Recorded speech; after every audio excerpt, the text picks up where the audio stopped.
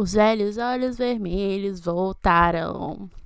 Dessa vez com o mundo nas costas e a cidade nos pés. Pra que sofrer se nada é pra sempre? Pra que correr se nunca me vejo de frente? Parei de pensar e comecei a sentir. Okay, that's enough. I think you guys have had enough of my That was beautiful. very beautiful tuned voice, because I have a natural talent. Everyone knows that. I'm sorry to break it to you. It is what it is. It just comes to me. So hi. Welcome. I'm sorry guys, I'm like so distracted right now. I'm sorry. Welcome to Suspiria, a true crime podcast where we bring you all the Latin American classics that we love. You know, dictatorship, murder, what else? Cover-ups. Yes, and I am Stephanie. And I'm Carol. What's popping, people? How was your Mother's Day? What did you do for fun? How's your quarantine daily routine? Can you imagine, right? People listening to this podcast like 5 years from now or something? Like, oh my God, that's true. There was a quarantine. Yes, no, it's gonna be so, like, I don't want to say funny, but it's definitely gonna be interesting to look back and think, oh my God, I was part of history. It's just like when I think of 9/11, like, because I remember like when 9/11 happened, I was home trying to watch cartoons, and then it got interrupted with, you know, the towers crash or whatever. And I was like, you're interrupting my cartoons with this? Like, I don't care about this building. Yeah, I was like, I don't care about this freaking building. And now, like, I look back and I'm like, exactly. Because everybody's like, where were you when 9/11 happened? So I feel like people are going to be like, where were you when the quarantine started? You know? Yeah. Mm-hmm. Yeah. So today we'll talk about a case that people obsess over to this day. Mainly because of its shocking nature, but also because it was a huge cover-up and it's just maddening. I feel like I'm like a huge conspiracy theorist after this. Like, this is just, I'm losing my mind, you guys. We'll tell you about the kidnapping and the murder of Lídia Braga. Yes, it's a mystery, and I feel like it's one of the first Brazilian conspiracy theories that I've ever heard of, honestly. Yeah, I mean, there were a few, like, there was one similar one that we're gonna cover that happened, like, not even a year before this one, but this was definitely, like, one of those, like, case of, you know, a whole city losing their innocence and people start to lock their doors and that whole thing. Yeah. So, sources for this outline come from articles from Justificando and Correio Brasiliense, and an episode of our ever-loving Linha Direta Justiça, who, I mean, amazing. Yes, very grateful. Thanksgiving, I'm gonna definitely do a speech with everything that I'm grateful for, and Linha Direta is gonna be one of the things that I'm grateful for this year. Yeah, no, Linha Direta is the best. It's like, I don't know, it's something that needs to be treasured. I wish they would bring it back, but I don't know if the guy who presented it would be like down to do it. Yeah, I mean, I hope that with this whole resurgence of like true crime and stuff, Brazil is going like to dive in the whole true crime obsession thing right now. I think during this year, I hope that they really redo this, because there's many crimes that were not covered by Linha Direta, and everything is a little dated, but it's amazing. Yeah, no, and you know what would be fun too? You know how they have the Forensic Files podcast? If they did a fucking Linha Direta podcast, oh my God, I would lose my shit. I would lose my shit.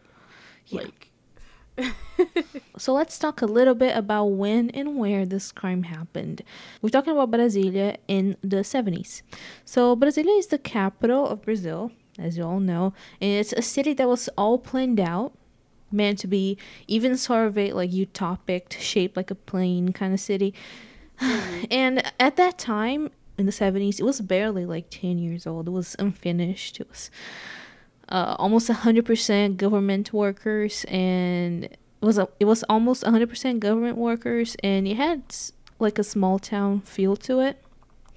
Also in the 70s, Brazil was under a strict military dictatorship, and censorship and suspicious shady businesses were very, very common. Government related suspicious things that we only found out years and years and years later, of course. So when people talk about this case, they talk about how it just completely shocked Brasilia, and it said that the city lost their innocence. And while I'm sure that it wasn't the first murder to happen there, like it was, I think, the first like little blonde schoolgirl that was murdered. And even then, it's really sad that like she didn't matter, because the case still went unsolved. It's still a cover up. So can you just imagine how many other Annalidias happened before her that didn't have like that much media attention, Yeah, yeah, definitely. And it fucking sucks. I feel like there was a big case like this here too. I just can't like remember what it was. Because I feel like I've heard of like a girl, like a little white girl who was murdered in the 70s, and like there had been like previous girls of color who were murdered in a similar way, and only when the white girl was murdered did it like catch attention. Yeah, I mean, we're not surprised, like, it's the way the world is, but this sucks ass. So, Yeah. Ana Lídia Braga was 7 years old. She was the youngest daughter of public servants Heloísa Rossi Braga and Álvaro Braga. She had two siblings, Cristina, who was 21, and Álvaro Henrique, who was 18. She was a sweet, well-behaved kid. She was very musically inclined and loved animals. She was very close to her siblings and her parents, and special to her brother Álvaro, who was also her godfather. Which is interesting, right? Like, he's 18. Yeah. But that's cool. Yes. That's cool. Yeah. But I feel like that happened to someone else that I knew. Oh no, actually no, that's a lie. There's a girl in my class when I was in 3rd grade that her niece used to pick her up from school because like we were 9 and her niece was 17. So yeah. Oh my god. Yeah. That's weird. So not weird, just odd. Yeah. So it's also said that she was very sheltered. She never left the house alone and could barely even play with the kids at her apartment complex. One article even says that she had no friends, which is just so sad. And she got murdered. Yeah. She had no friends and she got Yeah. murdered. This is like heartbreaking. And she's 7. Yeah. How do you like Oh how my do you God. not have friends when you were 7? I like was a weird little kid, but I had friends. Maybe 1 or 2, but still. So she was a 1st grade student at the Colégio Madre Carmen Salles, where our story starts. Oh yeah, by the way, back then in Brazil, you had to be 7 to start 1st grade. Now you can start it at 6, but that's how it was before. So on September 11th, remember how I talked about 9/11? Oh my We have God, another everything comes 9/11. around. Oh my God. Exactly. But this is 9/11, 1973. Anna's mom drops her off at school a little before 2 o'clock in the afternoon. She would stay there until 4:30 when the maid would pick her up. Heloísa, the mom, watched Ana Lídia wave goodbye and walk into the school.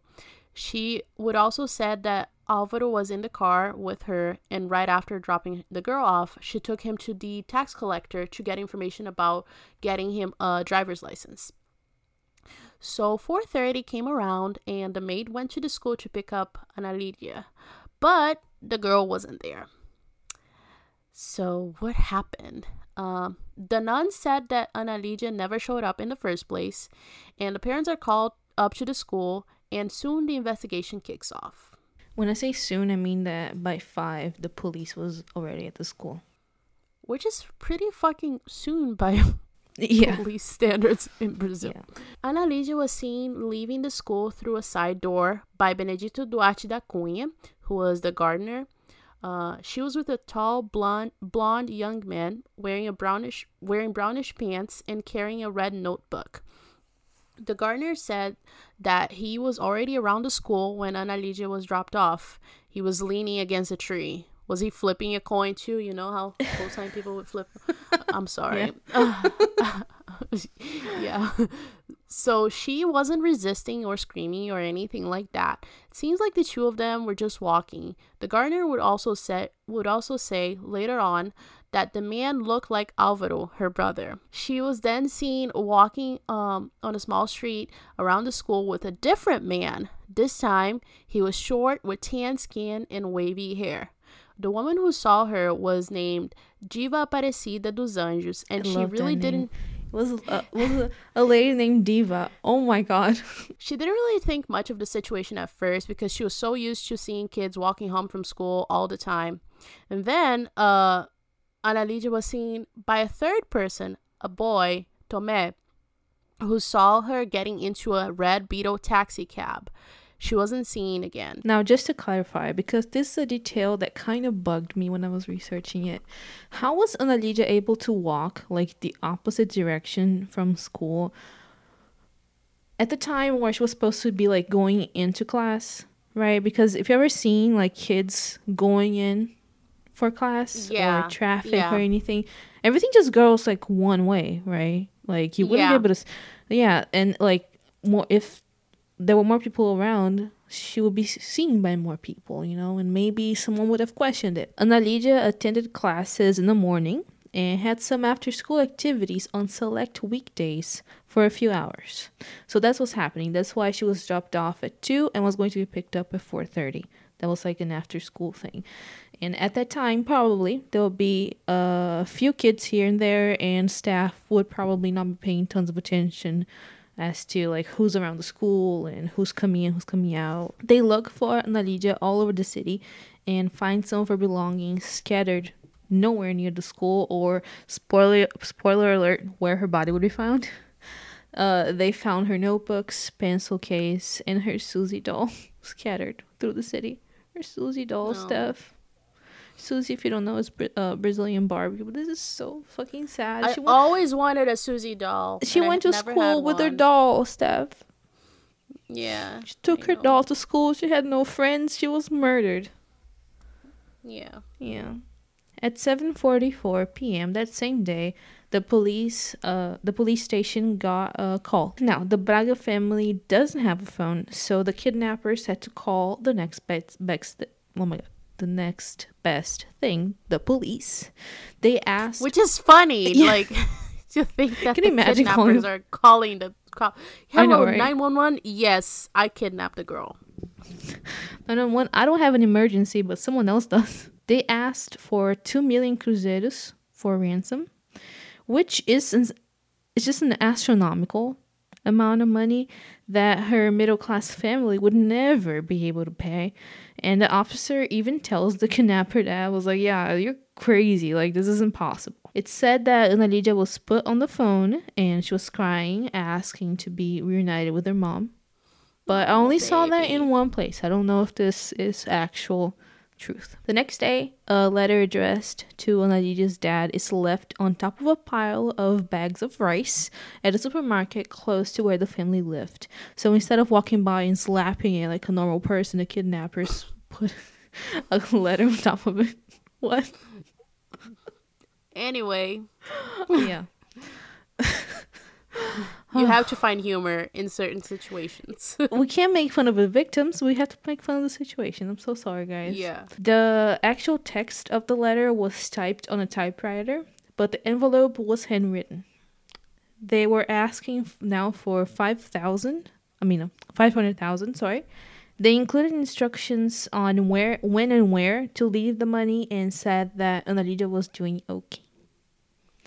It was kind of gross. It's like, your little daughter is doing just fine. Like, the verbiage was just gross. I hate it. Oh. Yeah. And that is about where the investigation starts to look a little iffy. The letter was given to the police, of course, but no forensics were done. It was basically ignored, really. The same goes for the phone call. They say it was because they suspected that they were fake from the get-go. That's because one asked for an absurd amount of money that didn't make any sense, and then the other one just asked for way too little for the time for a little girl. Like it was 500,000 is nothing. But I mean, come on, right? Like at least take it seriously for 1 second before I rule it out. This is an investigation. Like this is stupid. I mean, and I feel like this only. I'm not even gonna go there. Just keep going. So they're still looking for her though. And as police were searching an empty lot close to the University of Brasilia, an investigator sees a rat walking by a stretch of dirt, and it looks like it's been messed with, the dirt. And as investigators do, they investigate, and that's when they dig up Lídia's body, like less than 22 hours before she went missing. She was buried face down. Her hair had been chopped, and some of her eyelashes had been plucked out. She had wounds and bruises all over her body, and she died by suffocation. I saw in one article that I don't really trust saying that she was like suffocated like right there, like on the dirt. But that wasn't wasn't too clear to me if that's what actually happened. But she was suffocated. There was recently a case that if they solve it quickly enough, we might do it here, where the mom like beat up her daughter and she dug a grave for her and like threw her in there and just suffocated her with the dirt. This is fucking awful. Yeah, like I can't even like that's one of my worst nightmares, honestly. Yeah. Like God. So the autopsy showed that she had been raped post-mortem, and 2 used condoms were found at the scene. They also found a piece of toilet paper, boot prints, and motorcycle tire tracks. It was determined that she died between 4 and 6 in the morning, and it is probable that there was more than one person involved because of the amount of wounds that she had. Although, like, the semen found inside the 2 condoms was from the same person, so one person did the... But, like, they didn't have DNA back then, right? I mean, they had DNA, but they didn't have a way to, like, matches and stuff. Test for it, yeah. Yeah, so that means that it was probably just, like, a blood type match. And I'm not sure how they would be able to say that it was from the same person if that was the case, right? Yeah, because don't you remember with Andre Ticatillo, they did like a blood test on his semen, and that's how he got off in the first place. Yeah. Like, so... No, who knows? Quickly, suspects arise. The first one is Álvaro, Lídia's brother. And let's elaborate on that. It's not 100% clear for us if the gardener said that it was Álvaro that he saw leaving the school with Lídia that day, or if it was just someone who looked like him, because there's a difference, you know. Yeah. Nevertheless, it would make sense for it to be him, since it is fair to assume that the man was someone the girl knew like well enough and would feel safe with to like walk away with the person. Yeah. They found motorcycle tire tracks on the scene, and he also drove a motorcycle. The gardener and other witnesses say that they did not see Álvaro on the backseat of the family's car. But Álvaro says he was, and the family said they were, that he was in the backseat. Yeah, so but like, why would he kill his little sister? Well, the most accepted narrative is that he would have some drug debt that he needed to pay off, and a ransom would be a way to get money out of his parents. But then to go from that to strangling, mutilating, and raping her is a huge jump.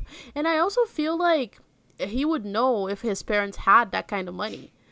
So, like, and especially because, like, back then, Brasilia was like a city in which, like, most people knew each other. So he could have just kidnapped some actual rich kid and, like, gotten the money.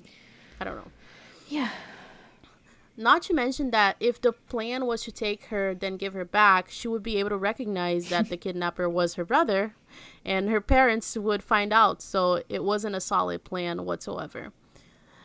There's also not a lot of evidence that points to Álvaro having a drug problem. He did confess to smoking weed 3 times, which, let me tell you, that's a lot in Brazil nowadays. Now, can you imagine in Brazil in the 70s? God, yeah, but what a heathen. Is smoking weed like 3 times a drug problem? Enough for drug debt, like, come on. Listen, you tell my dad that I smoked weed 3 times, which I haven't. He will try to send me to rehab. Oh my god. So, yeah, maybe for the eyes of the law, like back then, that made him an addict, but like, it doesn't make sense. Yeah. He also had an allowance, and in one occasion, he has asked his dad to borrow money to pay for an abortion for his girlfriend, and he told that to the police. He told that I had an abortion. I paid for an abortion. I don't know. That seems pretty transparent to me. If he had a drug problem, I don't know. Yeah. And another You had person an abortion in Latin America? Yeah. How dare you? What do you mean? And another person that ended up balled up in all this was Raimundo Lacerda Duque, who is played on Linha Direta by our beloved Caio Blatt in the reenactment. Just saying. Oh, God. What? No? Oh, God. Oh, God, yeah. Well, I know that he has a big dong, so there's that. I didn't know That's that all I have to information. say. That's all I have to say about him.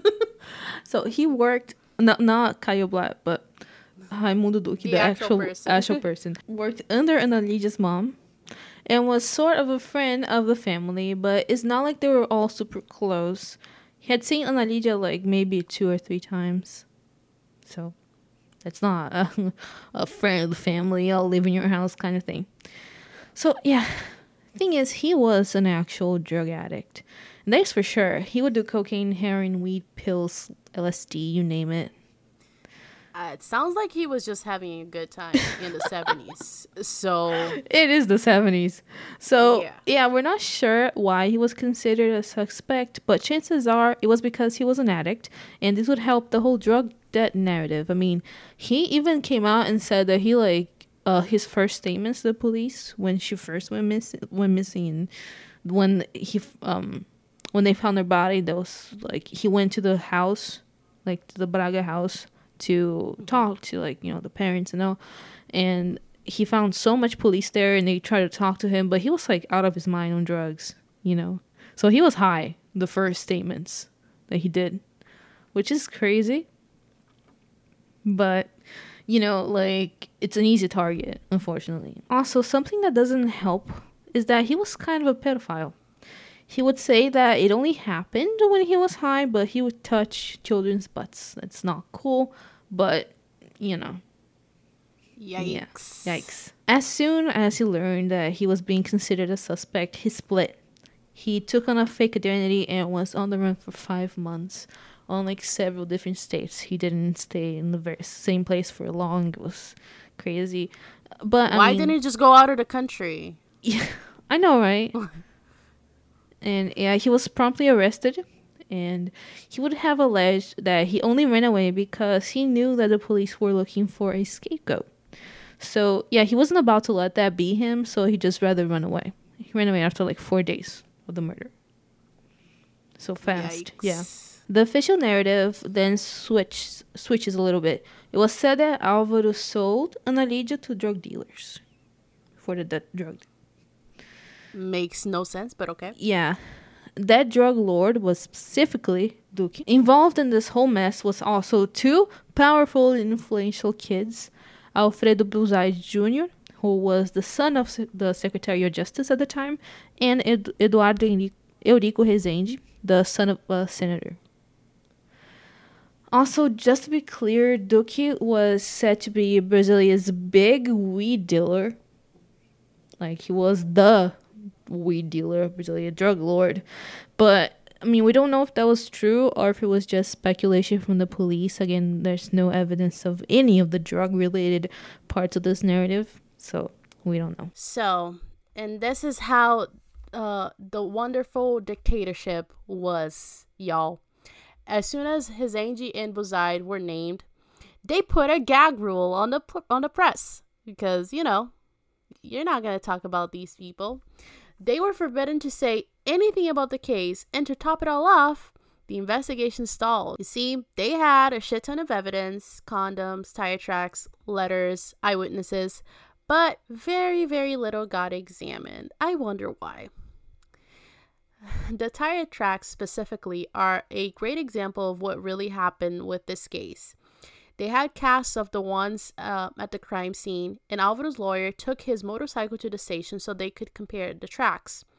No molds made it to the process. It's like they didn't even exist. I wonder why. Mm-hmm. I wonder why. Yeah. And like the lawyer says that he saw with his own two eyes that they looked different. And you can choose to believe that or not. Another thing that was overlooked were the condoms. No one was brave enough to ask for a sample from either Resende or Buzaid. And also, condoms were hard to find in Brasilia. Only a very, very small amount of pharmacies sold them. It wouldn't be that hard to find out if, like, one of the involved people had bought condoms. They didn't do any handwriting analysis on the envelope to match any of the suspects. Also, there's a sketch made based on the eyewitness testimony of one of the men seen with Ana Lídia that never made it to the process. Supposedly, he looked a lot like Duque. They didn't really check Alvaro's alibi, that he was at the tax collector, a place that is, like, all files. So that begs the question, was the investigation really invested in finding the truth? Was it, listeners? Was it, listeners? Oh my god. And because so much was said about drugs and drug dealing, they tried to investigate that, but the government didn't allow it. It was like, nope, you're not investigating that. I'll repeat that. When I say the government, I mean the Secretary of Justice didn't allow his son, the son of the Secretary of Justice, to be investigated. What a fucking shocker. What a shocker. I am shocked. For me, that just confirms that Resende and Buzaid were somehow involved with all of this, or that they would get too close to the actual culprits, even if it wasn't those two teens. Shady stuff was happening with the witnesses too. The nuns that worked at the at Ana Lídia's school were called in to give their testimonies like 6 months after it all happened. And they were like an essential piece of, like, you know, the eyewitness accounts, because Ana Lídia vanished from their school, right? So why would they called in 6 months after the murder? And after they were called in, they got a threatening phone call saying that they needed to be very careful with what information they gave out. Someone threatened the nuns. You're threatening nuns. Yeah. You're out here acting like the keepers. Like, also, a girl named Fatima came forward saying that she had befriended Duque and Alvaro, and they forced her to inject cocaine. And that's how she became an addict. No comment about that. But she says that she tried to quit, but Alvaro warned her against it. He said that he once wanted to quit too, but then, air quotes, they wouldn't let him. That's why, air quotes again, they killed his sister. And then Duque took her to an empty lot and raped her. Yikes. God. After some time, she said that this was all made up, moved away, and then a month later she gave an interview saying that was all actually true. As far as we know, she was the first one to name Buzaid and Resende in all this. Before she named them, they were not considered a part of it. She also said that the police pressured her to say that she made shit up. That they were actually trying to cover up it. Yeah. She sounds like a credible witness to me. I'm not even joking. Yeah, I don't know. Like, I didn't find anywhere, in no articles that mention her or anything. The only place that she's mentioned is Linha Direta. And even then, it's like a 2-minute long piece. And before I watched it, even I was like, dude, where did these like two kids came from? And I wish I knew more about her, and like if it's just like a drug addict attention whore, or if it's someone that like actually like lived around these kids, or even like probably went to the same school, because she was like their age, and like these kids are the same age, you know what I mean? So I don't know, but that's literally all I found about that, which sucks. But more about that later. I'm guessing she even, like, I don't know if you said this later on, but I'm guessing she either died or she changed her name. I didn't know. Didn't find anything about her. Yeah. Yeah, she, like, vanishes off and all that. I don't know. Weird. Because, like, back then, if y'all have listened to our other dictatorship like Yeah. episodes, it was very easy to make someone disappear. So Mm-hmm. the prosecution got stuck on the narrative that Alvaro gave Ana Lydia up to Duque, and then dot dot dot. The parents had to make the choice to cover it up so they wouldn't lose another kid. And it is not like we think that this is not possible, but really, if it was the case, he would have had to give his sister away. Like, tell his parents, and they would all come up with a solid ass plan on how to cover it up and act like they didn't know shit, like, in 2 hours. Again, it's not like it's impossible, but really, like, Yeah. this is giving me Jean Benet vibes. like, I thought about Gemini so many times researching this, yeah. but I mean, I don't know. That's also, yeah, I mean, something that I didn't include on this, but it's also said that she was with people, like, being tortured and stuff for like 17 hours at least. Oh. So while the parents were looking for her and stuff, like, if this is the case, the scenario would be this. Okay, so Alvaro takes her out of school, gives it to the murderers, right? Gives her away to be murdered. And then he goes to his parents, like, right away, because the mom will be called to the school at 4, right? 4:30. Yeah. Yeah. So at around, like, between 2 and 4:30, he had to call his parents, both of them, and say, okay, so we're going to have to cover this up. I just gave your daughter away to be murdered. She's still alive right now, but, there's nothing we can do about it. It's gone. Then the parents would be like, okay, I know she's still alive. She's going to be murdered very soon. There's nothing I can do, so let's cover this up. Does this seem plausible to you, listener? And I say that he would have had to talk to his parents. I mean, it's possible that the parents didn't know, okay? But, like, from the get-go, when the police gets there at 5, they're already saying that Alvaro was in the back seat of the car. So from T equals 0, the parents were already saying that Alvaro was with them. They're already, like, corroborating an alibi, because from the get-go, the gardener already says that the guy that took the girl looks like Alvaro, right? And so they would have had to corroborate from the get-go. So it's not like they started covering this up a month, 2 months later. No. It's from the beginning. Yeah. Duque and Alvaro were charged with the murder and got arrested. However, the evidence against them was very slim, and they would end up being exonerated. They couldn't even prove that the two of them knew each other before everything happened. As far as we know, Alvaro is still alive, and he is a doctor in Rio. Duque died in 2005 from alcoholism-related illnesses. Bazai died in 1982 after 2 years of hiding in a car accident. And his Zenji killed himself in 1990. Isn't that interesting? I wonder why. No, you said hiding in a car accident. After 2 years of hiding, he hid for 2 years and then died in a car accident. Just to be clear. No, yeah. He hid in a car accident and died. That would be a very painful way to hide. Oh my god, yeah. A park was named after Ana Lydia, and her grave is one of Brazilia's most visited. Just like many other women and girls that we talk about here in Suspiria, it is said that she can perform miracles, because that's our favorite thing. That's what happened to Latin women America. after we die, right? So favorite. Yeah. I'm gonna perform miracles after I die. Vote on your miracle. Yeah. I don't know. This case is just so frustrating to me. So I wasn't too convinced it was like a cover up, honestly, even knowing about like how shady the government was back then. But like, I don't know. I thought that if this was all really a cover up, it would be all done better, right? It's like the whole thing about secret society. He's like, if societies were really secret, we wouldn't know about them, right? And if there are secret societies, we don't know about them. But then I researched this case, and some parts of this narrative have like an absurd amount of detail. Like, it's not usual to have so many names, so many ages, descriptions of objects, and like descriptions of what people look like, addresses, so many addresses.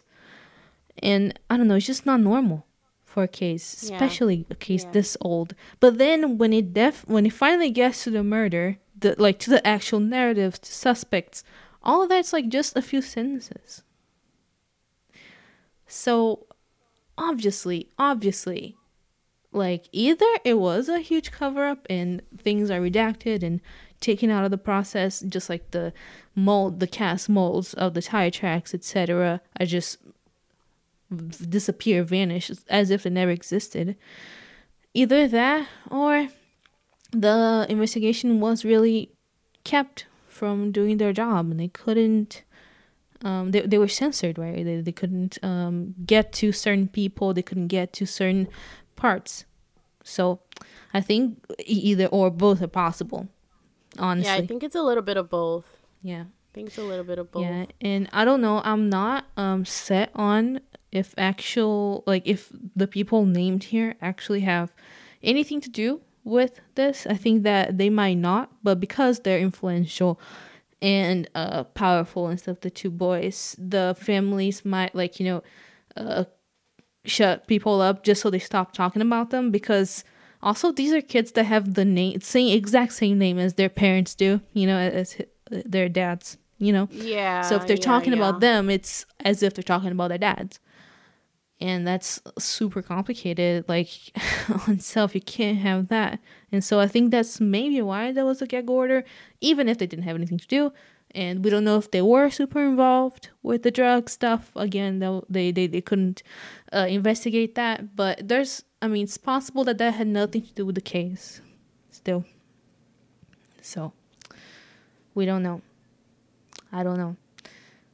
So I don't know. I feel like it's either them or it's someone we don't know. Like it could be anyone. I don't know. I feel like it's more likely, honestly, that they didn't get to the actual people involved in this because they are way more influential than the Secretary of Justice and the Senator, maybe. Or maybe it wasn't someone super influential. It was just like a random killer who was, killing the less dead and try to adventure and kill this girl. And then he was like, nope, let me go back to killing the less dead. That's my conspiracy theory for you guys. Yeah. Um, And something I thought too, like, because you know how the dictatorship, like, had no problem in torturing and killing kids, right? We haven't done yeah. a case like that here, yet. We only done adults being kidnapped by the government and tortured and killed. But they did that with kids too, especially kids that were like the sons and daughters of people involved in communism, etc., etc. Communism. Yeah, Meaning anyone who didn't anyone, think exactly. that living in a Anyone against dictatorship the was government. good. So I don't Yeah, know. I like, think maybe, let's say, if they kidnapped the wrong person, oh, they they would kidnapped have the wrong never kid. admitted to it either. Exactly. That would be a That's a cover really up. good We point. didn't know about people being murdered by the dictatorship till like 10 years ago, guys. Like Yeah. actual confirmation. I mean, we knew, but actual names and numbers and confirmations. I saw a statistic, Steph. The government killed 8,000 indigenous people during the dictatorship. I really want to do, again, me and my family tree obsession that I'm never going to fulfill. I really want to do my family tree to find out if anyone that I am related to died during the dictatorship. Mm-hmm. Because I feel like most of my relatives were, in small towns and stuff. But then again, the Who Navis knows? brothers were also in small towns Yeah. and they were tortured by the dictatorship and killed. Yeah, I want to So, investigate if my family actually killed someone in the dictatorship, because we were a military family and that is worrisome to me and I hate that. But again, some yeah. things are just not talked about, are they? I don't think I no. Well, my grandpa's brother was in the military, but I think that's the only person that I'm related to who was in the military. I'm related to cops though, which might be a little bit worse, but yeah, but I don't think anyone in my family was in the military other than my great uncle. Yeah, So, I don't know. yeah. Just this case, I mean, as we said, there's a very similar case that happened a little earlier than that, but it's crazy to think that if this didn't happen in the dictatorship, then maybe it would have been solved, you know. Yeah. Maybe. A big maybe. Yeah, and because it is Brasilia, I think that it's not a far-fetched thing at all to say there was someone in the government. Yeah. Not just because the capital, but because at the time most people that lived there were government employees, and you Yeah. think that It was it a would brand new be, city. yeah, you'd be someone like high up because of, or like someone very connected to someone very high up, because otherwise they wouldn't have covered this up, I think. Tell us, listener, who do you think did it? Mm-hmm. Who killed her? Aliens? Was she abducted? No, I don't think it was aliens. I think aliens, like, only killed, like, adults. Yeah. I think aliens had a no kids. No kid policy. Yeah. So, let me do shout outs, Yeah. if I may. So, we have Maria Beatriz, Danilo, Tiago, Elder, Giovanna, Junior, Flavia, and Carolina. Not our Carolina, another Carolina. So y'all, we're so excited about this month because we're gonna do amazing cases. We are redoing some of our cases in Portuguese. So if you came here from Tupiniquim, welcome, bem-vindo. And if you came here from I don't know where else, welcome too. Like let us know where how did you find this podcast? Yeah, exactly. How do you find us? Yeah. Because we haven't been hustling as much as we used to in the past. So how are you finding us, listener? How did you find us? Please leave us a review on iTunes letting us know how you found us. Yeah, and send us a message telling us about cases and what do you think about things that have been happening. What do you think about this case? What do you think happened? Yes, tell us. We want to hear everything. Don't spare us any details. Yep. So I think this is it. We'll be back next week. I think so too. With another episode. Feel free to, if you speak Portuguese, or even if you don't, if you just want to support us, hit play on Tupiniquim.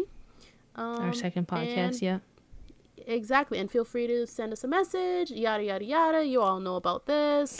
If you want to be in the episode, like I've been repeating myself for 2 years. Yeah. So, yeah, exactly. So, okay. That's it. Goodbye, guys. Não, você não falou só a frase. Oh, yeah, that's true. I hope you guys have a good end of the world. Splendid end of the world. Haters. Later. Ciao. Thank you for listening to another episode of Suspiria, a true crime podcast. If you are a creep and enjoy listening to all of that horrible information, please check out our previous episodes and write us a 5-star review on Apple Podcasts. And also follow us on social media. We're on Twitter and Instagram as Suspiria Podcast. Facebook is also Suspiria Podcast. If you want to follow Carol, you can follow her at Suspiria Carol. And you can follow me at eu.steph. Note, none of us post anything interesting. We do, actually. If you have any case suggestions, feel free to drop them over at suspiriapodcast@gmail.com. Or if you want to be part of this podcast, you can also email us. We promise we won't bite. Ciao.